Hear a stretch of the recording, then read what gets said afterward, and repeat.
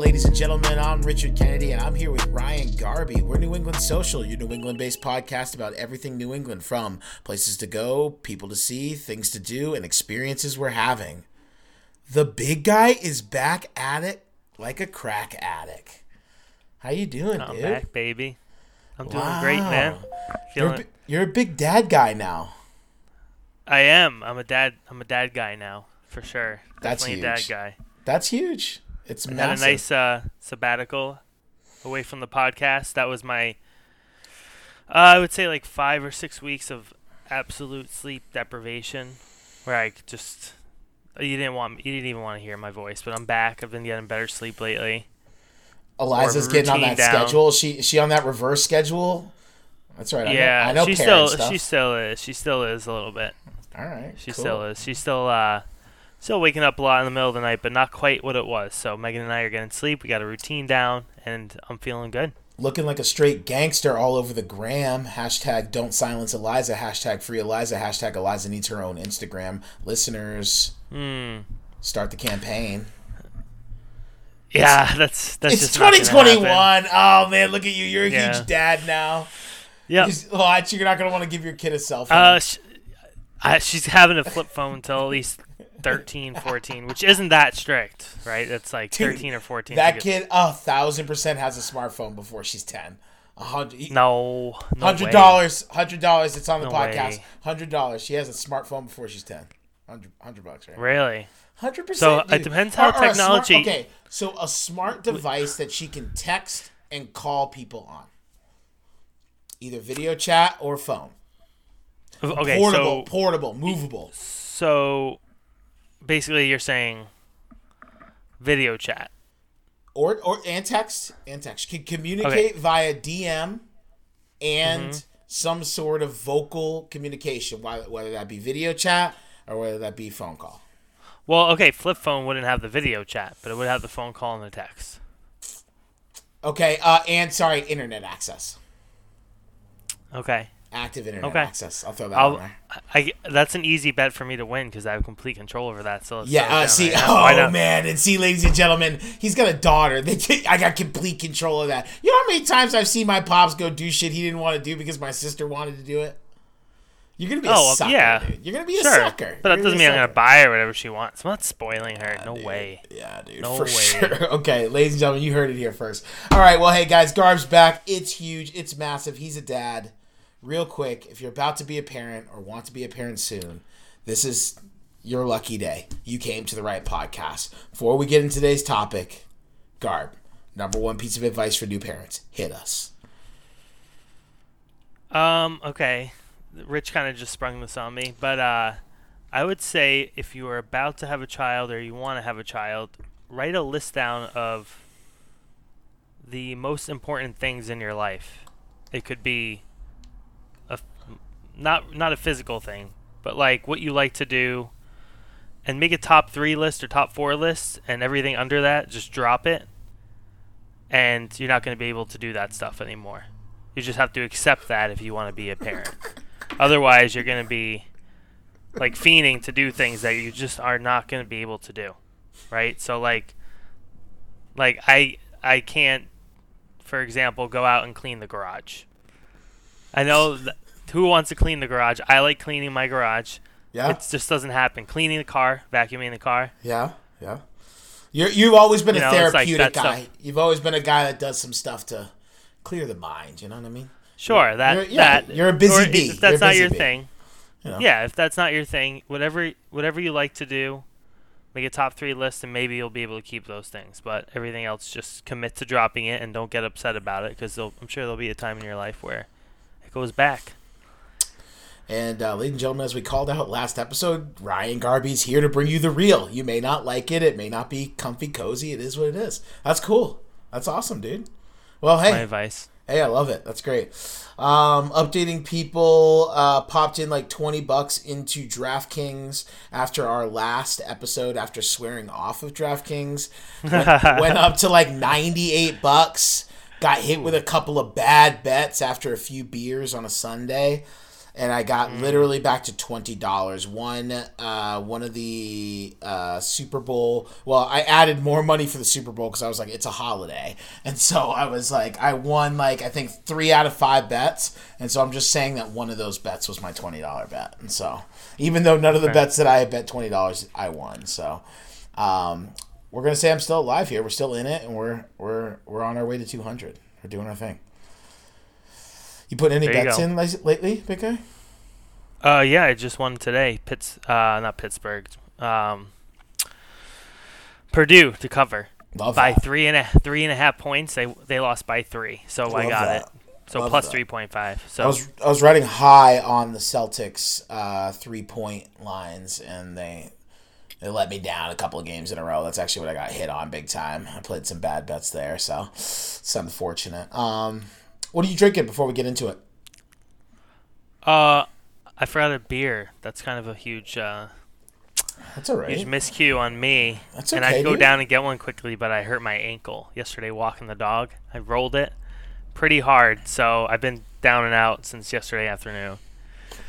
Dude, I think I sprained it. It's amazing how much of a dad you are now, huh? That's I that was like know. such a dad thing to say. Like, you know what I mean? Like you sprain your ankle, you're out for weeks, man. You know? I'm hoping today I was walking better. But you remember how I rolled my ankle back? Like, that's a thing. Yeah. That's true. It's Step off a curb. a recurring injury. Do you remember that in college? Yeah, absolutely. Okay. But you didn't have to cast up, though. You didn't cast up. No, I didn't go to the hospital or anything. Yeah, this time. you didn't It's cast just up. the same. I'm gonna need a surgery eventually. Yeah. But I'm delaying it. All right, cool. All right. So. All right, ladies and gentlemen, What are you drinking? What are you drinking? Oh, Sorry. thank you for asking, dude. Honestly, I Yeah. thought you were just going to leave me in the dust. I was going to blow right over it because I was upset. That's cool. I'm drinking still Mysterious Haze from Somebody Knows Brewery. If you've been listening to the last few episodes, you know that they have a dope-ass deal on kegs, and I have a kegerator, and so I've been just chopping away at that. Very good IPA, much needed, works crazy right now, so a nice cold draft beer after work is a nice little treat, so can't complain, man. It's good stuff. And our buddy Nick. We haven't Oh my gosh, we haven't even talked. Yeah, we haven't even talked about He's off Nick. the air. Well, I think they figured it out by now. Yeah, but, You guys, imagine Nick just jumped in right now, and Nick was just like, "Hey, thanks for introducing me, Rich." That's great. Nick Goslin's out. He's out there grinding, being a straight student, and we're proud of him. So, Nick, when you hear this, keep it up, big guy. All right, hey, so today we're going to talk about the Boston College point shaving scandal, also known as Playing for the Mob, a 30 for 30 special. For those who don't know what 30 for 30 is, ESPN put on a series of essentially like docu-series about kind of deep cut kind of sports and related topics. They did one about Bo Jackson. They did one about this BC scandal. Was the Tale of Two Bills one a 30 for 30, or was that just a different ESPN special? I haven't seen that one. You haven't seen that one? Nope. Oh, dude, you got to see that. Tale Rand of Two University, which was a Randy Moss story, which is fantastic, 30 for 30. So really, really good docuseries, but obviously required watching if you want to learn more about this. I know me and Garby both went into that. The Two Bills was a 30 for 30. You mean Bill Belichick, Bill Parcells? Yes. Gotcha. When I say Tale of Two Bills, yeah, Tale of Two Bills. Oh, cool. That's probably not what it was called, but No, it's like Two Bills or something like that. The Two Bills or something like that. But yeah, that was a 30 for 30. So there's a bunch of really good stuff. It's like sports adjacent. It kind of reminds me of, I think it was Real Sports that was on was it HBO or something like that at some point. It was a great show, but it's kind of finds the story behind the game kind of thing. And we decided to do this because it's obviously Boston College is a really prominent institution here in New England, great school overall, and this was something that I really was actually not aware of until Big Daddy Glenn, BDG, mentioned it to us and had recommended. So actually, honestly, here, point listeners, somebody recommended an episode. We looked into it. We agreed to do it. It took us a little bit, but we're doing it right now. You should do the same thing. And so we're going to talk a little bit about this. Any like opening thoughts you wanted to jump into before we kind of jump into our bulleted list here? I mean, I think like any scandal, what we for what we watched and what we read, obviously we don't know Yeah, what actually happened. such a good point. So there's a lot of speculation, and A I lot of just feel opinion. like it's never actually. It didn't feel like it was settled, even though certain people were convicted. A lot of Um, politics, I feel like too. Like I feel like there was a lot of politics behind it. I think there was politics, and it was just a case where they wanted to get the one big guy that we're going to talk about, and Yeah. that was the more important thing to the judge. So we'll Yeah. get there. And if that did not end up, if that guy wasn't involved, I kind of wonder if it would have even been like a big thing. You know what I mean? At the end Right. of the day, Right, exactly. I wonder if like at the end of the day it would have kind of. Well, For lack of it a better wouldn't word, have gone it wouldn't away. have, and we'll get there. Actually, why, yeah, and I- you're, why yeah, I think you're 100% right. So okay, where to start here? Point shaving.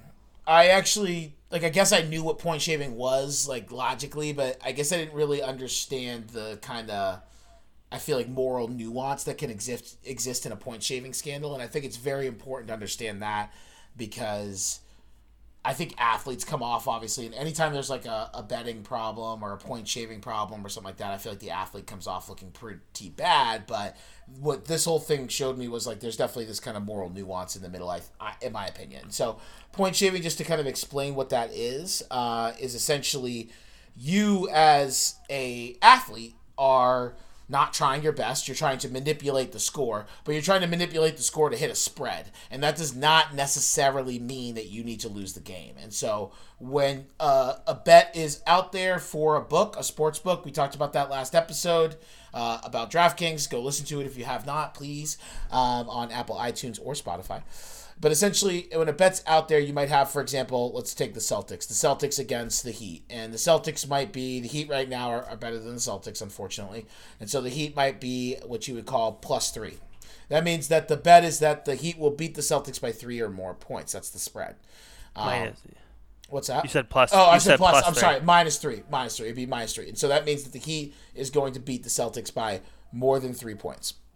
Right? And so when you're saying point shaving, like somebody on the Heat could try to manipulate the points so that they only win by 2 points or 1 point. They could still win the game, but they could also still hit the bet. So maybe they went and anonymously bet themselves or had their family member bet on them and say, hey, bet the Celtics are going to hit the spread. They don't necessarily need to lose that game to win that bet. And so that's kind of what point shaving's about. And the whole scandal is based around essentially this network of mob-related individuals working with a few, and what might have been a handful, but in this case, a convicted few folks that were playing for BC in the 1978 to 1979 season, and three, with only one of them being convicted, actually, to kind of correct myself. And so, am I missing anything there, kind of like from an overview?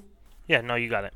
I think it's good to mention Goodfellas. I didn't really realize this, but Goodfellas is essentially the people in Goodfellas are based off of the people in this story. The mobsters in this story are literally the mobsters that they base the Goodfellas characters off of. Jimmy, Henry,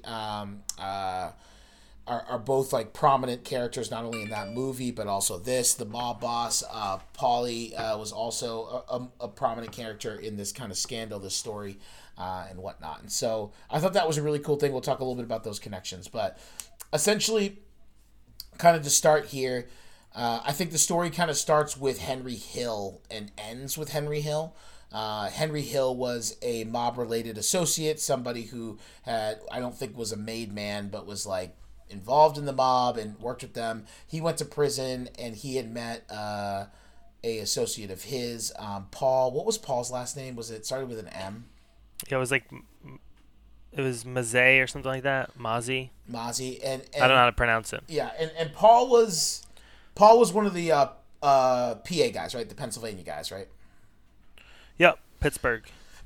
And so Paul and Henry meet each other in jail, and they essentially kind of talk a little bit, and they're both a part of the mob. And again, as the 30 for 30 kind of documentary explains, these guys who are mob related or in the mafia, they literally are just going around and trying to find schemes or scams that they can run to get money, right? That's how they make their living, is they come out with different schemes and scams, they invest in them, and they get money from that. And so Paul and Henry are kind of talking about how they can kind of go into business together, and they kind of come up with this idea to try to do point shaving, right? And essentially they connect with a couple of other people from the Pittsburgh area, Tony and Rico Perla. And all of these guys kind of come up with this plan to do this point shaving scandal. Now, they all kind of work for the mob, and from what I understood, correct me if you have a different understanding, Garb, is that the idea was that you kind of always either needed to pay it up, and you always kind of needed to get the blessing of the mob. And Jimmy's last name was Burke, right? Jimmy Burke was their connection to Paulie, the mob boss, and so he essentially was the one that could get them the blessing of the mob and say, "Hey, yeah, you're good to go. You're good to go run the scheme. We're not going to have a problem as long as everybody kind of gets their cut." Would you say you get the same understanding there? Yeah. So Jimmy Burke was basically he was a higher up in one of the big New York gangs, the Lucchese organization. So He was a higher up there. So Lucchese like Rich said, family. Yeah, like Rich said, Henry Hill, who was kind of under Jimmy Burke and got the okay from Jimmy.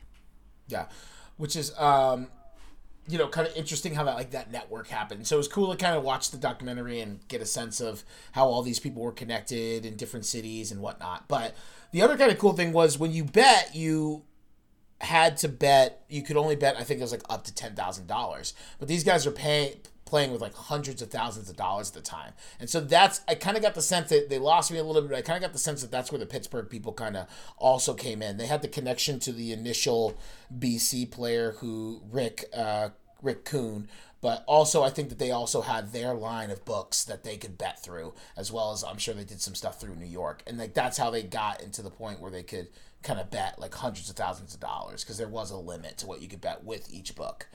And so they kind of create the situation where they can bet hundreds of thousands of dollars on a single game through a variety of books. And their idea is that they're going to essentially pick these ideal games where BC is favored by enough that they feel the players can actually manipulate the score to be under the spread. So a situation where BC might be favored -9, right? A pretty decent spread in a basketball game, maybe -10. And so the idea is that the BC students can still win the game. Everybody can keep a moral, compass. Not really, but, that's the idea. And then, these folks can kind of get paid. And so that's kind of the scheme as a whole. And so essentially, these guys get connected with this guy, Rick Kuhn, who I think it was minor league baseball. He was like kind of in the minor league baseball circuit and eventually ended up going to BC, which I didn't really understand. I guess he was like kind of like an older player at BC. And so he ends up going to BC. He's actually from Pittsburgh area. He knows some of these Pittsburgh guys. They all end up meeting and they kind of introduce, and he agrees to this point shaving scandal, right? And essentially is the guy who's going to get the rest of these kind of BC players involved. And so there's 3 major BC players that we kind of need to track in this story. Rick Kuhn, that's kind of number one connection to the mafia, the guy who gets convicted at the end of the day, spoiler alert, definitely involved in this scandal. And I only say like definitely involved in the scandal because again, he's admitted it, he's pleaded guilty, the whole 9 yards. Jimmy Sweeney, again, BC basketball player, guy has kind of like a poster boy reputation, quote unquote, Mr. BC, everything that you're supposed to be as a BC athlete, kind of the good kid. He's the guy that, in my personal opinion, it's kind of unclear on like how on board or exactly how much he pushed back on this situation. He's also involved in this.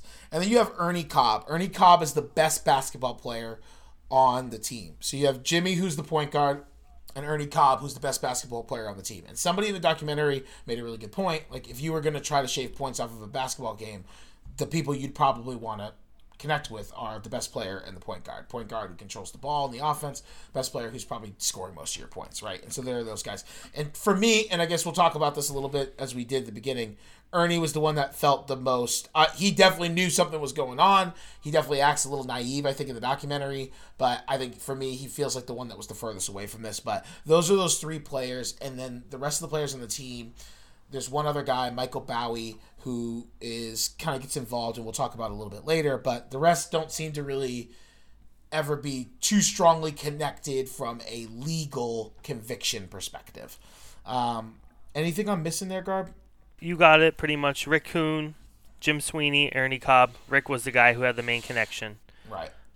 100%. And so what happens is Rick introduces Jimmy to these mobsters, and you know, you're watching this, I think, documentary, and what was interesting to me is now you get this like situation where you're talking to all these people who are involved, because a lot of these people are still alive when the documentary was filmed. I think it was like 2014 it came out, and so Henry Hill's in it, the Perla brothers are in it,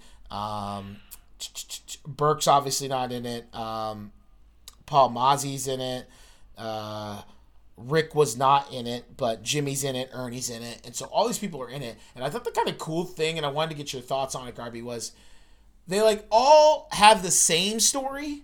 Like they all agree on timeline, they all agree on events, like they even agree like when they met each other.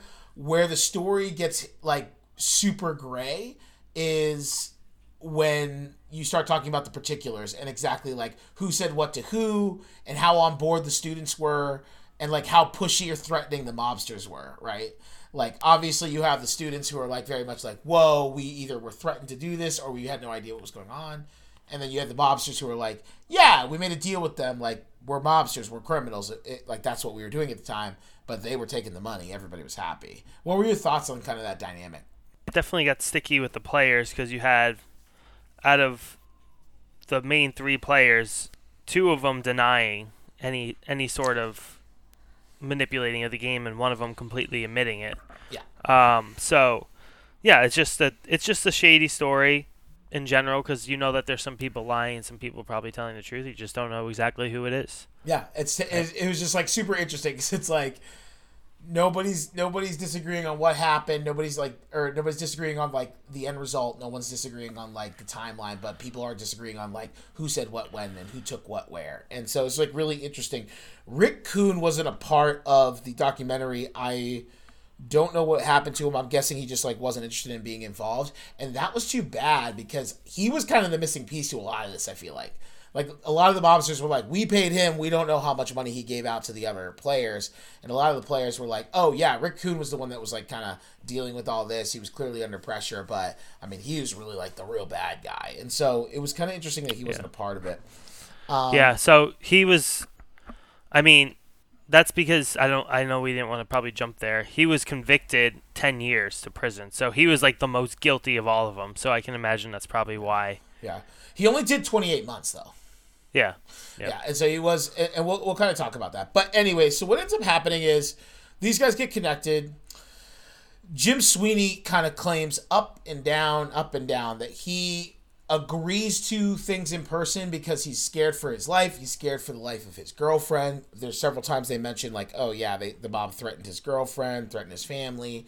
You know, I think Henry even admits at some point, he's like, yeah, I might have said something like, it'd be hard to play basketball with a broken arm and whatnot. And so again, it's the mob. So what happened was Rick, the player, he brought Jim Sweeney, the other player, to the hotel to meet with Henry, and he wasn't sure like why they were meeting, but basically Henry's like, yeah, you're gonna be doing this, just so you know, you don't really have a choice. And he said, how would you feel if next time you see your girlfriend, you have your dick hanging around your neck? That's what he said. So that's what the mobster Henry Hill said to kind of like the innocent Jim Sweeney, who came off as he was just like a player, but he was a bookworm and a nerd, and he was kind of vulnerable in that situation. Yeah, but like, wasn't it like, and so this is like the interesting thing about this documentary, wasn't it Sweeney who claimed he said that? I think it was, yeah. Yeah, it's like, that's the whole thing, is when you hear it from Sweeney's side, these mobsters essentially had a metaphorical gun to his head, right? And like, even then, he's still kind of like, I'm like saying yes, but in my head, I'm like, I'm not shaving points. I'm going out there and playing my best basketball. And there's a couple of times where I think his story doesn't really match up. Like they go through games and they actually lose. Like when I say lose, they actually win, but they more than blow out the score of the first game that they're supposed to kind of shave points on. And so that is a point in Jim Sweeney's kind of column. It's after that point that they go and try to get Ernie involved, right? The mobsters are like, okay, we need to get Ernie involved because Ernie's out there scoring a bunch of points. And when you talk to Ernie about it in this documentary, he's essentially saying, yeah, I met with these guys. They wanted to talk about games. They wanted to talk about how confident I was for certain games. And yeah, somebody said to me, yeah, well, hey, I bet on these games. If you end up being right about some of the advice you're giving me, I'll take care of you. And so he kind of spins it like this entire time.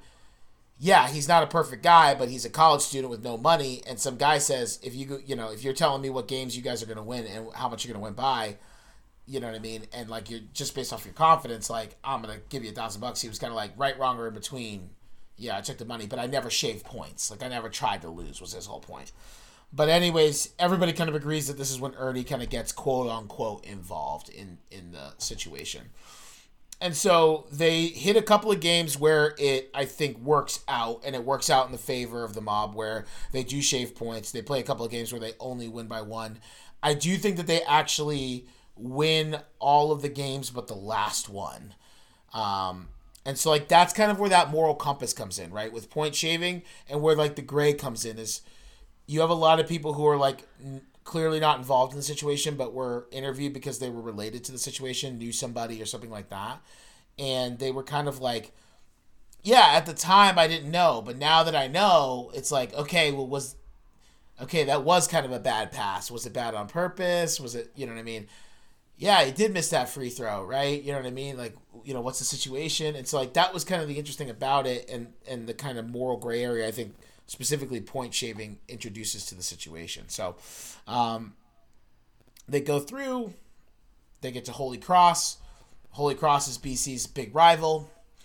You know, there's all this talk about how they're supposed to, you know, they really should beat Holy Cross. And I think Holy Cross was -3. So Holy Cross is favored to win. And the mob straight up asks them to, you know, throw the game, right? And so these are the two situations where I think Jim Sweeney kind of loses some credibility. I want your thought process. One of the games before that, they're super close. They could potentially, you know, beat the spread. Sweeney, who's one of the best free throw shooters in the entire college circuit at this time, misses a free throw, right? And he, in the documentary, comments on it and says, yeah, I mean, like, I'm sitting here worried about getting cement blocks put around my feet, right? And again, there's the he said, she said. And then for the Holy Cross game, he fouls out, right? On purpose. On purpose. And he admits to doing it on purpose. And again, from his side of the story, he's like, yeah, I didn't want anything to do with this. I wanted to take myself out of the situation. One could also say, or you, the starting point guard, wanted to put your team at a disadvantage, right? You know what I'm saying? And so, yeah, I don't know. What do you think about that? I kind of believed him. I think he fouled out early in the second half, and the way I just saw that is he just wanted to, like, surrender, and no matter what happened, he can't say that it was, you know, like, he just got himself out of the situation for a very temporary 15 minutes because obviously there were ramifications after that. So I don't think he was thinking that far ahead of time, or maybe he just didn't take the threat of the mob that seriously, but he took himself basically out of the game and just kind of let the game do its thing. But that was the game where they still worked out in the mob's favor, right? No, so that game didn't. So essentially, was that the Holy Cross game? Holy Cross is -3. Okay. And so mobsters lose. This is like the last game, right? And that was like the whole thing is they went to the players and they were like, this is the last one that we're going to have you do, but you need to essentially throw this game by more than 3 points. And they obviously didn't, but they still lose the game. So again, you're in this kind of gray area. Apparently, life goes on. Mobsters don't retaliate against them. Threats don't come through. Players go on. Sweeney wins some sort of, like, Eagle of the Year award the next year. Rick, I'm not sure what he does, but he goes on, and I listened to a different podcast that, like, you know, I think said something like the day that the FBI came to kind of get him, he was He was doing fine. It was just like a normal day or whatever. Ernie actually makes a play for the NBA. I think gets drafted, gets cut, but then it has a shot at being on the Nets, I think it was, and is doing his thing. And then all of a sudden one day, I don't know what year it was, Garb. Do you know what year it was that all this went down from a legal perspective? Yeah, I think it was like 1980. That's when Henry got arrested. That's when Henry got arrested. Yeah, for the drug charges that had nothing to do with the scandal. Yeah, okay. And so Henry gets arrested for the drug charges in 1980 for, again, things that had nothing to do with the scandal. And so now let's flip back to the mob side. And this is where things, again, kind of get a little confusing. The Lucchese family, and mostly Jimmy here, right, are obviously running other things. They're doing other things. And the FBI is interested in busting them for that stuff, right? It has nothing to do with this BC stuff, okay? And so Jimmy runs this operation where he steals a boatload of money. It's called the Lufthansa. I think the Lufthansa operation. Is that the side? Was that the name of the airport? It was like he stole a bunch of money from the airport. It was JFK in New York, but Lufthansa was just it's an airline. They stole like literally $2 to $5 million in cash. That was, for some reason, there was a ton of cash in some airplane, and they pretty much organized to steal all of it, and they did successfully. Right. And so you have the situation where that money goes, the FBI knows Jimmy's involved but can't prove that Jimmy's involved and is going after him heavily because, again, this is 1980. A couple $1 million is even more than a couple of $1 million is now, right? You know what I mean? Which is crazy. And so, essentially, as time goes on, allegedly, Jimmy is having people killed off who are like related to the Lufthansa situation. This whole thing is in Goodfellas. The Lufthansa airport heist is in Goodfellas, and this is the whole reason why the main character and Henry Hill, the real guy, claims that he ends up becoming ends up snitching on all of his friends, is that Jimmy is killing off people who are involved in the Lufthansa situation. He was involved as well, and so he thinks he's next, right? And he claims the FBI brought him in and essentially played him a tape where Jimmy was talking to Paulie, the mob boss, and saying like, "Hey, let's get rid of him. Let's get rid of Henry." And so like that's why he ends up ratting. And so Henry rats him out, right? And is going through all this stuff, and he's talking about getting into witness protection, and he like lets slip this like BC scandal, and furthermore lets slip that Jimmy is one of the guys who bet on the BC scandal throwing games, and essentially the FBI uses the BC scandal and the relationship and link between these players and the point shaving to uncover the entire scandal, link Jimmy to it, and convict Jimmy for 20 years based on essentially phone calls and Western Western Cash Exchange or something like that. Western Union? Western Union slips, essentially, right? You would think that this would be like a well-oiled machine, like they'd cover their bases, but they literally transferred money to the basketball player via Western Union using their real names. It's like I would figure that out on my own not to do that. Maybe 1980s, you don't think about that. Well, yeah, 1980s, I think nowadays we live in the age of information, right? And like that's like the whole thing about this is we say that about it, but like again, if it's not for Jimmy and it's not for this other thing and it's not for Henry being the one who gets busted, and like again, Henry's known, like everybody talks about it in this documentary, Henry's known for being like loose and casual talking about like criminal activity, right? And so he's like, I'm busted, these guys know me, I got a deal, I'm just talking, I'm just chatting, and he's definitely somebody who like seems like he, blows things up, right? Embellishes a lot. And so if it's not for him mentioning this to a guy who actually is from the Boston area, I don't know if I think he went to BC, right? And like kind of takes it personal that like the guy would suggest that there would be a scandal at BC. Like none of this gets uncovered. Like all of this happens and none of it gets uncovered, right? You know what I mean? And so like, yeah, it's like, are they stupid? But I think back in the day, they're like, this is a Western Union slip in 1978. Like, you know what I mean? not even thinking about it. And now you would Yeah. never do that, right? Like now you like don't even want to sign up for things on emails that have your name attached to it, right? Right. Which is crazy. And so anyways, all of this goes down, and the way the FBI goes about this is they essentially go after the players, right? They essentially find the players and they pressure the players into admitting what went down. They hit up Jimmy, and I think Jim Sweeney kind of points to the other guys and essentially through the trial really throws Rick Kuhn under the bus, which under the bus is a loose term. From what it sounds like and from what Rick Kuhn had admitted to, he was as involved as anybody could be involved. But I thought it was really interesting that Rick Kuhn said to one of the FBI agents, everything you guys said was right. Everything you found out was right. The only thing that wasn't true in that trial was Jim Sweeney was way more involved than he let on. And so, I don't know. I just like thought that just like stuck with me. And the Jim Sweeney thing was just like, just so much of it was like, oh yeah, I told them yes, but it was just because this, but then we did like hit the spread and like it, I don't know, it's whatever. But the whole court case, and not that we got the entire story, but it seemed like it was based off of a lot of subjectivity, like how somebody feels. You're basing a conviction based off of how they claim they felt. Yeah. But I think they broke the players, and so they were like, okay, we know it happened. And then to your point, I think it was all about just finding the money, finding the phone calls, and then they had Henry on the other side who was like, yeah, this happened. And so you had the players who, like they mentioned that in the documentary, they're like, Henry's like, this is what went down, it happened. And then you had the players, and again, the documentary does this good thing of painting this picture of who Jim Sweeney is at the time, which is this like golden boy.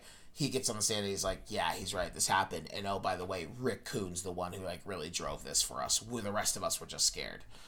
And Ernie Cobb is actually not originally convicted, but then gets convicted later on. But fights for his name, doesn't take a plea deal, goes on the stand, and the jury finds him not guilty. He essentially claims that he did take $1,000, but he took $1,000 because he thought a mobster was happy that he won him a big bet. And so he essentially, the way he feels like he looked at it was like, yeah, I won a mobster a big bet. Like he bet on me, he won, and so he gave me $1,000 to get. I'm a poor college student, and like that's what was sketchy to me.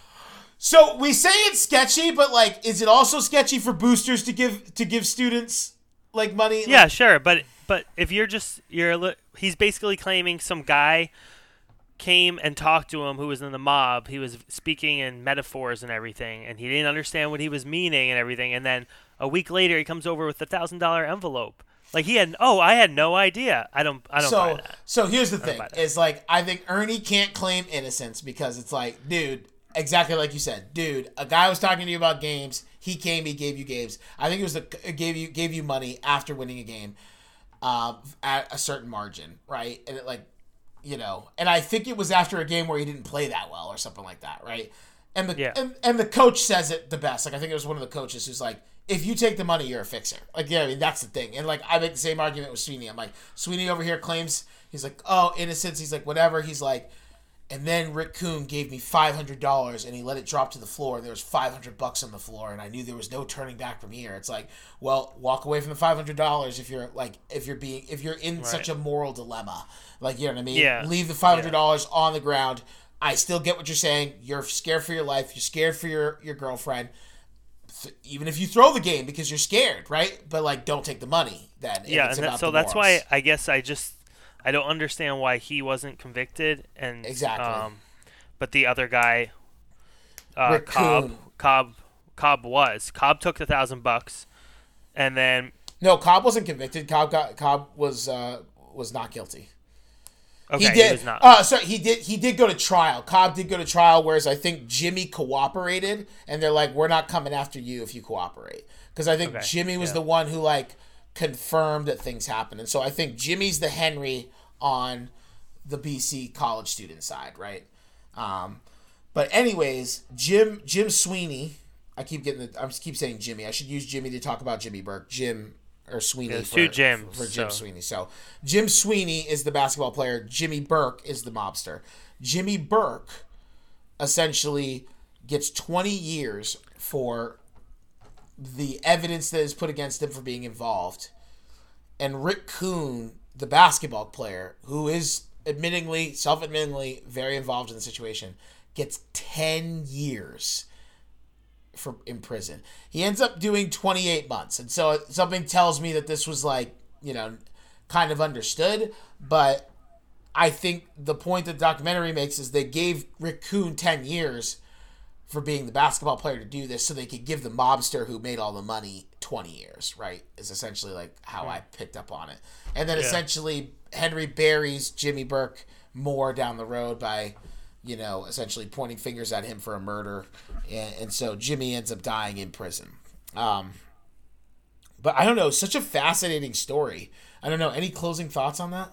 I was kind of surprised that nobody really got hurt or killed from it, to be honest, because the first game where they were trying to fix the game, it didn't work out for the mob. So I thought they were going to come out like guns blazing and try to hurt someone, but they were smart, and instead it was originally just 2 players. They expanded and said, okay, we're going to get this third player involved who's the best player on the team. Yeah. They won hundreds of thousands of dollars, and then they lost a bunch of money in that last game. And that last game was against Holy Cross, and I'm just looking at the schedule right here. There were still about 10 games remaining, so I'm surprised they just ended it right there. Maybe they just wanted to take their money. Yeah, and so I think it wasn't that successful of a I think it wasn't. I think the reason the scheme nobody got hurt and the scheme died down is I honestly, because if you listen to the mobsters, some of them say they made no money, they lost money. Some say that they made hundreds of thousands of dollars. I bet you people came a little bit closer to breaking even, and I think they were like, what are we going to go whack a bunch of BC college students? You know what I mean? That's asking for it. And they just moved on, and the BC college kids just held their breath for a few months and then eventually went on living their lives. And then again, by this freak mentioning through Henry Hill, it all gets dragged up and boom, it all goes down. Yeah. And I think Jimmy is making himself sound more of a victim than he was, but I will say there's there's a chance that's not the case. Rick Kuhn, again, admitted to being in there. I agree with you. I think Ernie's playing a little more naive than he was. I think he knew what was going on. I don't think he was as involved as the other players. But I did want to talk about one other thing, which was super effed up. When the Boston Globe dropped the story, the Boston Globe, wrote on the story after it had been, I think it was Sports Illustrated had told the Henry Hill side of the story before the trial had even happened. I think the trial's going down, and the Boston Globe drops a story, and they name a player on the team, Michael Bowie, as one of the players involved. Now, Michael Bowie was not involved. Michael Bowie had actually asked Jim Sweeney about what was going on because he had kind of sensed that things were kind of messed up and something was going on. Sweeney kind of blew him off. He didn't really think much about it. He self-admittedly was in the time, I didn't really realize it was point shaving. Obviously, now looking back on it, it is. And they name him. He's over in Europe playing. His Europe career ends. He can't get back into basketball, and he has to wait. He's is said a bunch of times to even get a retraction from the paper, and it was false. He wasn't one of the people who was involved in the case, and he wasn't one of the people who was in the point shaving. And so, just that kind pretty of much messed ruined up. His life. Yeah, just kind of messed up because I want to say the other person who was named was Ernie, right? And again, say Ernie was or was not as involved as you want. Rick Kuhn and Jim Sweeney are just as involved as Ernie. Right, that's something that feels very clear here, and so it's just it's the 2 African American guys who kind of get called out in the Globe, and that I thought was kind of messed up. But things get kind of straightened out. Like I said, Ernie fought for his name, was found not guilty. Michael Bowie was never involved in the case in general, but again, it was the slander that took him down. So this is where, yes, okay. So Michael Bowie's pretty much.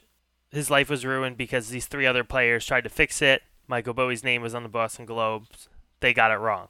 But this is where I still was this guy could have been involved. And the reason is because when when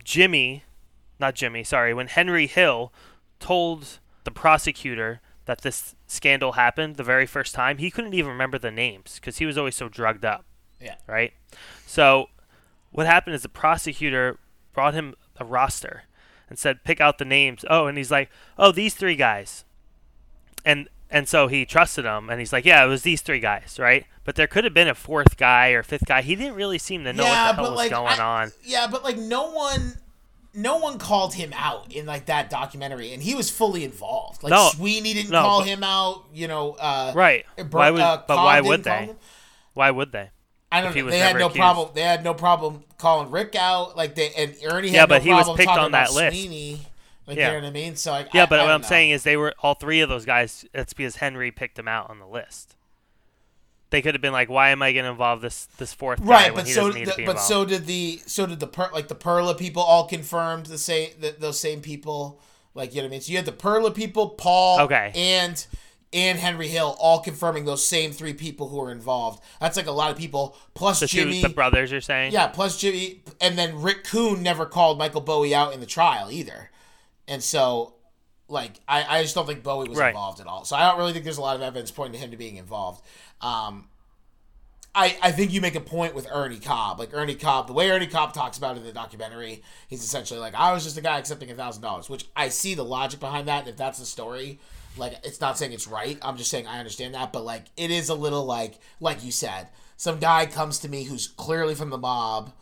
Right, he even says later on when they show him pictures of the people, he's like, yeah, these look like mobsters. They just have that look. And so it's like, okay, so you're talking to somebody who you are like, you know is from the mob or you have that inclination, and then he's talking to you about games. He's talking about winning or losing, and you know what I mean? I mean, on the other side, I'm just thinking about like 19, 20-year-old me and some like mobster kind of like coming up to me.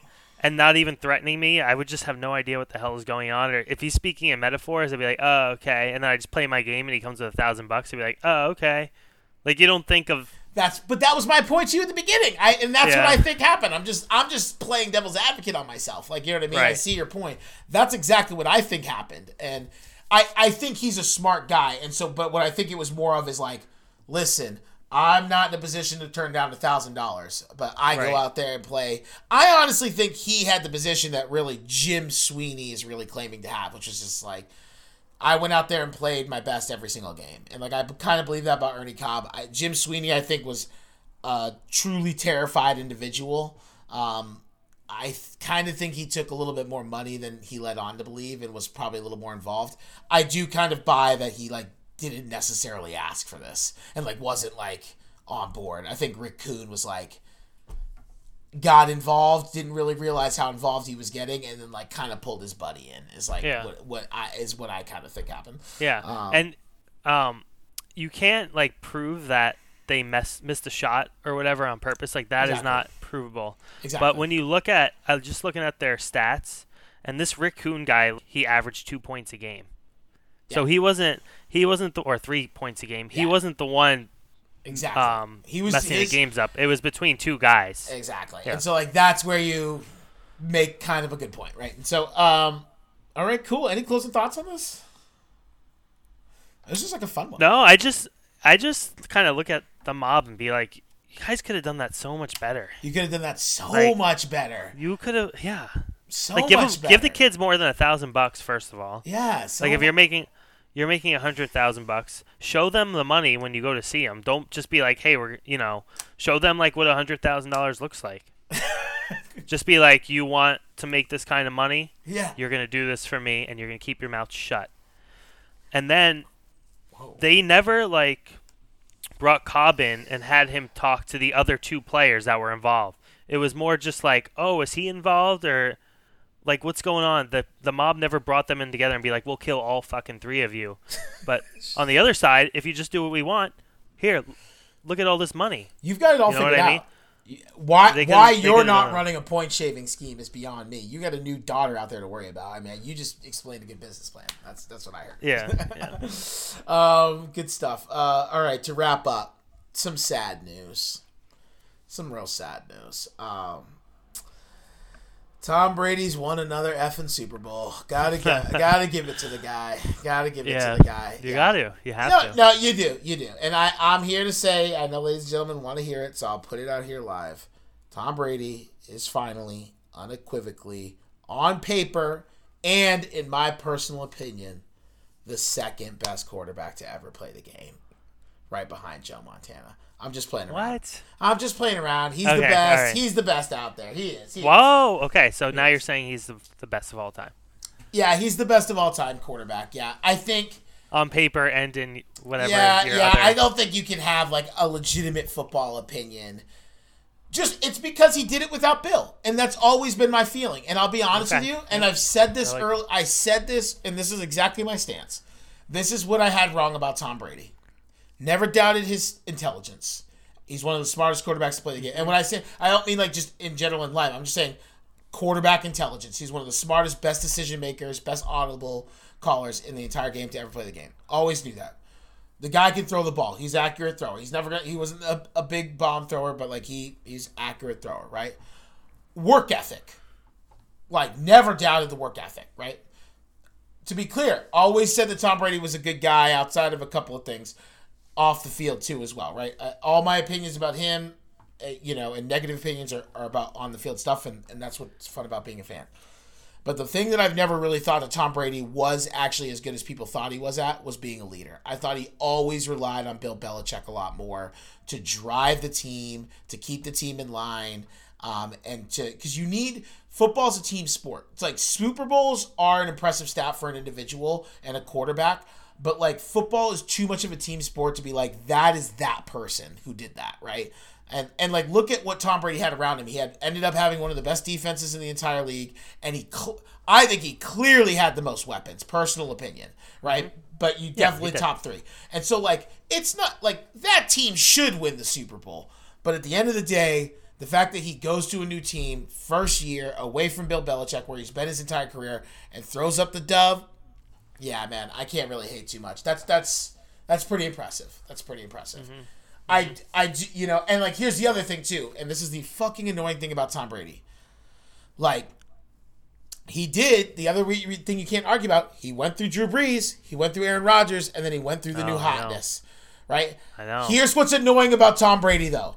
Drew Brees was a shell of himself and did not show up in that game. Absolute garbage. Yep. Aaron Rodgers, atrocious decision making in the first half, came out in the second half, and then that defense, they lose. The Bucs are at home last weekend. If the fucking Green Bay defense just plays just puts everybody in the effing end zone when there's a 10-second play left on the clock, like, you know what I mean? Like, literally just do not let a touchdown up, like a 40-yard touchdown up, in 10 seconds going into the half. That's like, that first half, the end of the first half. If they don't score that, and everything else plays out the same. Yeah, but Tom executed it. 100% he did. 100% he did. And that's the annoying thing about Tom is like, you have these situations where it's like, dude, like, are you serious with that defensive throw? Like, that's an absolute miss. But the guy capitalized, right? Mm-hmm. This thing with Drew Brees. Drew Brees is a shell of himself, but you know what? Tom capitalized. Andy Reid, atrocious coaching job, right? Atrocious game. Patrick Mahomes didn't show up.